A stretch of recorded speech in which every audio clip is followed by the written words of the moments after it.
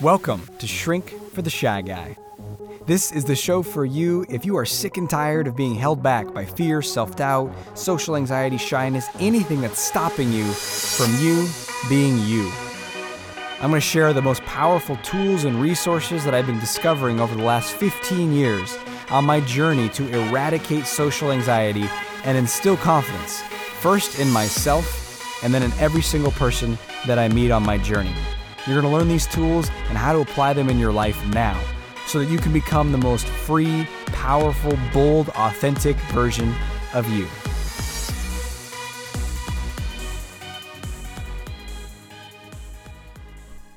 Welcome to today's episode of the show. Today we're going to be talking about everyone's favorite topic, which is self-sabotage. Yay! Now, actually, you might be really intrigued and have clicked on this one, like, ooh, I have to listen to this. Or maybe it was one that you kind of wanted to avoid listening to. Like, I don't know if I want to hear about that, because that's part of how self-sabotage works, which you're going to discover in this episode. What self-sabotage is, how it operates, how it can almost kind of control you, even if you're sort of aware of it, and what you can do to shift it. So I am very excited to share all this with you. By the way, if you aren't aware of this, another free resource that I'd like to let you know about is my YouTube channel called Get More Confidence. You may or may not be aware of it. You might not be watching videos from it, but I highly recommend it. There are so many videos related to the same kinds of things as this podcast that you get to see. Sometimes I demo things like body language. You also learn key insights and you can learn them quicker. We also have shorts as well. I've been releasing a lot of shorts recently, so you can get that information and just kind of keep this stuff top of mind, because that's really the name of this game. Learning confidence is learning, and the more you can immerse yourself, the faster you can learn. And of course, if you want to take things even further, check out draziz.com, draziz.com, and you can get my free mini course there, 5 Steps to Unleash Your Inner Confidence, or go even further with Confidence University. It's my in-depth home training. It's the most powerful confidence building system, step-by-step guidance, actions after every lesson to really ensure progress in social life, social confidence, dating and relationships, career, and just general self-confidence. And most importantly, keep practicing. That's one of the first things related to self-sabotage and why we don't create or achieve what we want or become who we want to be, who you're called to be. So first things first, though, when we're looking at self-sabotage, what does that mean? Well, if you look at the actual definition of sabotage, it's to deliberately destroy or damage something, especially to get a military or political advantage. So it's typically a sneaky subterfuge, spy, ninja, covert, or some other not obvious method of messing your opponent up, sweeping the leg so that they're at a disadvantage and now you have an advantage. Makes sense when you think about warfare, politics, these kind of almost cutthroat ways that humans are with each other. But really strange if you think about yourself. Self-sabotage. Why would I deliberately destroy, damage, or obstruct myself? Wow, interesting. Right? And the reason people use the word self-sabotage is because it has this kind of covert quality to it. So consciously, you're thinking, yeah, I want to get healthier. Yeah, I want to build better friendships. Yeah, I want to get into a relationship. Yeah, I want to speak up at work and become more of a leader. Yes, of course. If I had more confidence, I would do all those things. And then you notice that something is getting in the way. Something is stopping you. And you're not making the progress that you want. That is the result often of self-sabotage. So put simply, self-sabotage is when you, or more accurately, a part of you that you might not be fully aware of, not the conscious part that you're, I want to make it, I want to do it. There's another part in there that has a counter agenda to your conscious goals that says, no, we're going to get in there and we're going to, pour salt or sugar in the gas tank, or we're going to slash the tires, or whatever it is in the terms of the sabotage metaphor. We're going to do something to mess you up to make sure you don't get there. Then that raises the question, WTF? Why do I have a part of me that doesn't want me to have these things that are actually very healthy for me in my life, like friendships and career success and just feeling more confident in myself? I must be really messed up and crazy. And the truth is, you are. But so am I, and so is everybody else. So yay. I mean, humans are just weird, crazy, mixed, ambivalent creatures. And that's probably the first step to changing this, is just to smile and acknowledge that and be like, yeah, we're crazy. I was listening to one of my teachers recently, and he's like, okay, you want to know if you're crazy? You want to have a quick litmus test to see if you're crazy? He's like, take your fingers, your two first and middle finger, and put it on your other wrist and hold it there for a second and feel. Do you feel a pulse? Okay, you're crazy, right? And there's some relief in that, because otherwise we can feel shame or, oh, what's wrong with me, or I'm so messed up. It's like, nope, this is what we do. This is what humans do. And you telling yourself I'm crazy and I suck and I'm so bad, that doesn't actually change anything. That's a further element of self-sabotage. So what is happening there? Why would we do this? Well, if you listen to other episodes of this show or read any of my books, I'm a big fan of the term the safety police, which is your primary saboteur. What is this? This is the part of you, you can think of it as part of your mind that has a different agenda than you and your big goals and your dreams and your desire to connect and share life and love and do meaningful work and all that good stuff. This part of you has one agenda, which is survival. And its primary metric of survival is, how safe am I from pain? And so if I'm exposed to pain, or potentially could be exposed to pain, then I'm not safe and I'm not going to survive. And so I'm going to do everything in my power to make sure that we stay safe so we survive. That's how that part of you thinks. And it's going to influence you to try to prevent you from taking risks in life. So pursuing that change in your career, or taking that risk to start a business, or even just approaching a stranger that you might want to be friends with or could network with or could ask out or whatever. That part says, hey, there is a potential here of rejection, of failure, of someone not liking me. All of that is painful. So we're going to sabotage that. We're going to stop that. And it has several ways of doing it. Some of them are not completely covert. They're more subtle, but they're obvious if you start to pay attention to them. And that's just going to be a voice of doubt in your head that says, don't go talk to those people. That's not going to work. They're not going to like you. Essentially, the safety police predicts failure or rejection or a bad outcome. So why go do it? Why go put yourself through all that hard stuff and experience a bad outcome? You don't want that, do you? And for most people, that's all it takes. Sabotage is already over, mission accomplished, and they shy away from the risk. Oh man, you're right. Ooh, that sounds so uncomfortable. I don't want to. And then they get away from the situation and they beat themselves up. Oh, I should have said that. Why didn't I do it? And there's regret and frustration.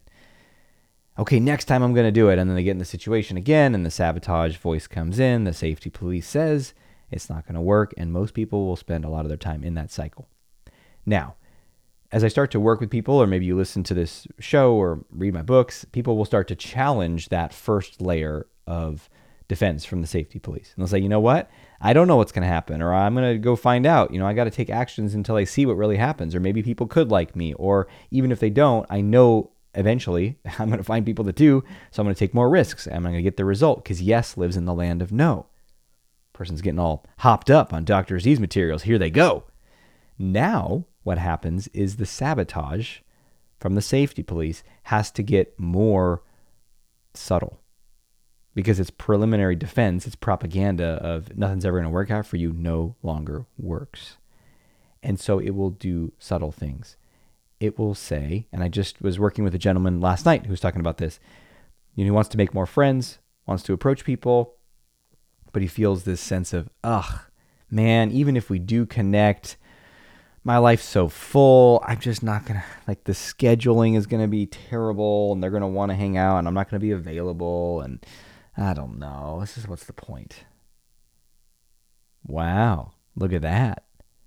Right? So we already know several steps ahead, that it's going to be terrible, it's going to be draining. You can do this in anything, right? Like even if you got another job, you're probably just not going to like it, and it's just, it's going to go like this and it's going to go like that. And now the next thing you know, you've just lost all energy to pursue that. Because now what it says is not saying it's not going to work out. It's saying it is going to work out and it's still going to be bad. And then that can suck the wind out of your sails. Or another thing it can do is, let's say things are going well. You've connected with somebody. You got the raise. You got the friendship. All of a sudden, now the safety police is like, you know what? We're really, really vulnerable now. Now that we have the friend, we could lose it.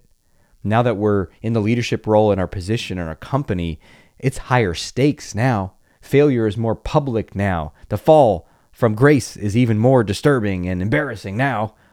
So, if he or she keeps going, we're going to get higher. We're going to get more connected. We're going to have more friends. We're going to get more intimate in this relationship. It's going to be even more painful when something bad happens. So let's get out now. It's better to get out now and feel the pain now before it gets worse, because we're more committed, we're more connected, we're more vulnerable.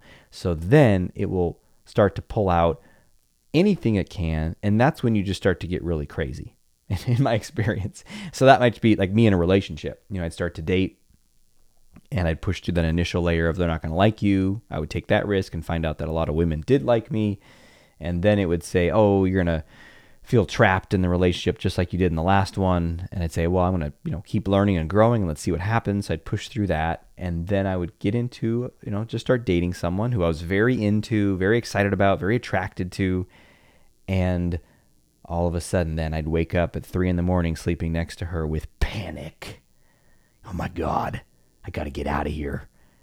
She's sleeping on my arm, nestled against me. I gotta gnaw off my arm. I'm like a crazed animal in a trap, And it's panicky, it's irrational. I don't even know what's going on. I don't even know what I'm afraid of. I'm just confused and disoriented and sweating, right? It's just this raw panic. Or sometimes people can be doing well and they're connected or they're getting the success that they hope for, and they just feel this crushing, depressed, I don't even have the energy to do anything feeling. Like, where did this come from? What's happening? What's happening is your survival mechanism, your safety police is saying, look, we're about to lose everything here. We're about to lose control of this ship, and we got to do whatever it takes. Sink, put a hole in it. Whatever we need to do to get control back and put him or her back in the cage where it's safe in the box. And that's what sabotage is going to do. And so the more mysterious and confusing and vague the symptoms, the better, because now you're so far from suspecting the safety police. It's the same old trick, the same old pony show. It's just gone to a different method. And I could go on. I've only listed a few of the safety police tools. And the best place for you to discover them is not for me. It's from within your own mind, is to study it. What do I say to myself? How does doubt hook me? Because what the safety police do, it'll also cycle through different things. And I gave a few examples here to get you starting to pay attention to it, but it could be 10 other things it might say to you. And if those don't work, then it goes to more subtle. If that doesn't work, it goes to more covert. And at the end of the day, it's this process, even if it seems mysterious, what's happening, or these symptoms, or these thoughts, or these feelings, I don't know where they're coming from. Just ask yourself, where is this leading me? What are these feelings telling me to do? What is this voice in my head? What are these thoughts guiding me towards? And if it's guiding you towards retreat, quit, downsize, escape, avoid, go inward, withdraw, don't take the risk, squish your life down, go back into a cage, go back into what's familiar, be smaller, then I'll bet you a Bitcoin that it's your safety police. And you can pretty much just conclude that, and then you can start to work with it in a new way. And that's what I want to focus on now in this episode is, great. What do we do with this? I mean, I get that it's not real and it's just self-sabotage, but dude, it's overwhelming. And trust me, I've been there. I mean, that story about having panic next to someone that I was really into just like 3 days ago, it really is painful. It's really hard and challenging and confusing. And same thing with the level of fear or negative predictions that you can feel. So I just want to start with that, with acknowledgement, with empathy, with compassion. And that's what I encourage you to start with yourself. Because if you notice this pattern and you get angry at it and you're like, God, I hate you, safety police. I'm such an idiot. I'm going to kick it out and fight it. Okay. Yeah, maybe that's going to work for you. But usually if you think about it, what is this all about? It's all about fear, right? Because survival, if we feel like we're not going to survive, we're feeling fear. So your nervous system, that means your brain, beyond just your thinking, executive functioning frontal cortex. I'm talking about your deeper brain, your limbic system, your emotional brain that goes to your brainstem and your respiratory function and your digestion and the whole thing down your spine into all your organs. That whole thing is under threat when the safety police is sending these messages. Yeah, it's just someone breaking up with me or just someone not wanting to talk to me when I go approach them. Sure, I get that on a frontal cortex level in my intellect, but my nervous system is full-on panic mode. Oh my God, I'm going to die. And so if you approach that with this harsh, like, you piece of, come on, you idiot, just think about pouring that energy onto fear. Does that fix anything? Does that calm anything? No, never. So we got to start with that compassion. Like, whoa, okay. Some part of me must be really scared right now. And sometimes there's blocks to acknowledging this. Like, I can't be scared, or I got to show that I'm macho. It's like, whatever. If you can't say what is so, you're never going to free yourself. The truth is what sets you free. So yeah, I'm scared right now. Whew. Or part of me is, at least. Okay. All right. That's step one. Let's acknowledge that. All right, everybody. It's almost like you're the inner parent who's working with the team in there, working with the family. Okay. All right. And then you get better. And this is really key for liberating yourself from the safety police and self-sabotage, is you get better at two things. One is identifying it as the safety police and starting to take its predictions as the voice of the safety police rather than some accurate, really solid risk analysis and evidence-based predictions. And look, even with the professional evidence-based guesses, people who are analysts, people who've worked in an industry for decades in economics and finance and any industry, who try to make predictions of the future, are often wrong because it's freaking hard. There's so many variables and we don't know.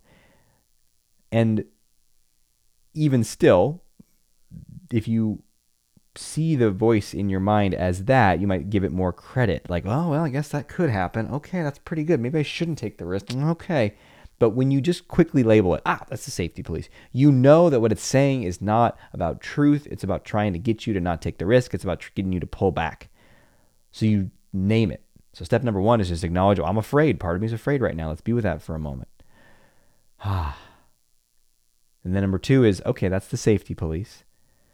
And so therefore its predictions are not truth. They're noise designed to get me to retreat. So then what? Well, then I'm going to practice, this is step number 3, defying the safety police and seeing what actually happens. And the best phrase I have for this is, I don't know. I don't know what's going to happen. Let's see. Let's find out. That's the most liberating thing you can say, because if the safety police says they're going to reject you and you say, no, they're not, they're going to love me. How do you know that? Maybe they won't like you. And that's okay. So you say, yeah, maybe, man. I don't know. But I'm going to find out because I'm sick and tired of living in the cage. And then you start to take the action. And the essential skill, muscle that you must have here is the ability to tolerate discomfort. The ability to experience discomfort and not thrash and freak out. And most people have not cultivated this on so many levels. Most people are hyper addicted to comfort. in this era, especially I'm in the United States. I don't know where you are, but any developed country, any country, there's a lot of access to resources and material and comfort. It's everywhere. From what you put in your mouth to the environment that you're in. It's temperature controlled. It's soft. It's squishy. It's engineered to be comfortable and pleasing to the skin. The labor that we do is not physical. It's sitting at a desk using my thinking muscle, sort of, for a couple hours a day maybe, and then a lot of fritting away on the internet. I mean, there is so much that we can use to numb out, to escape discomfort. And so if you really want to set yourself free, if you really want to put an end to self-sabotage, you're going to begin to build your discomfort muscle. And there's only one way to build a muscle. And I don't need to tell you what it is, because you know how to build a muscle, right? You use it. You tax it. You want to get stronger in your legs, you use your legs. You lift heavy things, or you run, or you bike, or you do something that uses the legs, and then they get stronger. And it's the same thing with discomfort. The way to get better at tolerating discomfort is to get uncomfortable. On purpose, deliberately. And I'm a huge fan of doing this in all different arenas. Socially, in romantic relationships, in intimacy, in business, in finance, physically. And you don't have to go crazy with this stuff. I do, because I'm fascinated. I'm like, wait a minute, if this much willingness to be uncomfortable has brought me this many good things in my life, what about more willingness to be uncomfortable? What will that bring me? And so I am fascinated with going into discomfort daily, ideally. Not because I love it. Not because I'm like, oh, discomfort, this is my favorite thing. Yes. No, it's every day. It's like, oh, man. Okay. Dread. But I know that on the other side of that dread, on the other side of that discomfort is an extraordinary life. And that's not just a theory or a wish or a hope or a fantasy. That's fact. That's evidence-based in my own life. And then also seeing many, many clients and watching this pattern play out in humans. So that brings us to your action step, which you might be able to predict what it's going to be. Time for action. Action. Action. Your action step is going to be to do something that defies your doubt. And pick something from today. So you might not be in the throes of some intense self-sabotage right now. Maybe it's just a little prediction like, oh, that's not going to work out, so don't try. Oh, this thing's too hard, don't do it. So doubt or discomfort, either one, on purpose, lean into it. Do it. Just once, just today. And you get to choose tomorrow. But if you keep choosing and you keep practicing that, self-sabotage doesn't have the power over you. That doesn't mean that my voice of doubt has gone away, that I don't feel fear before leaning into my edge. No, fear, to me, fear seems inevitable if you're leaning into your edge. That voice of doubt is just a manifestation of fear that's trying to get you to be safe by avoiding the fear. That mechanism doesn't turn off. Just like if you went outside in the cold, even if you've done that a lot, and you go out, it's 30 degrees Fahrenheit, 0 degrees centigrade, you go outside in a t-shirt, there's going to be some system in your body. It's like, whoa, what are you doing? It's cold. Put a jacket on. Ah. And you can notice that, and you can say, okay, well, I'm just going to stay out here for 5 minutes. I'm going to go back inside. I'll be okay. Then you can work through that discomfort, but that doesn't mean the alarm doesn't go off inside. And so when I take risks in my life and I lean into my edge, the alarm goes off, but it's about being able to tolerate that and be with that in the process long enough to complete the risk, to take the action and see what really happens. And I've done this thousands of times, whether it's socially or in business or romantically, physically, and sometimes fall flat on my face. Sometimes it hurts. Sometimes I'm like, oh, that rejection's awful. Why did I do that? And there are thousands of other times where it was like, that was awesome. That went so well. I feel so alive. I'm so grateful I did that. And how do you know which one it's going to be? You don't. And there's only one way to find out. Thanks for being with me today. Until we speak again, may you have the courage to be who you are and to know on a deep level that you're awesome.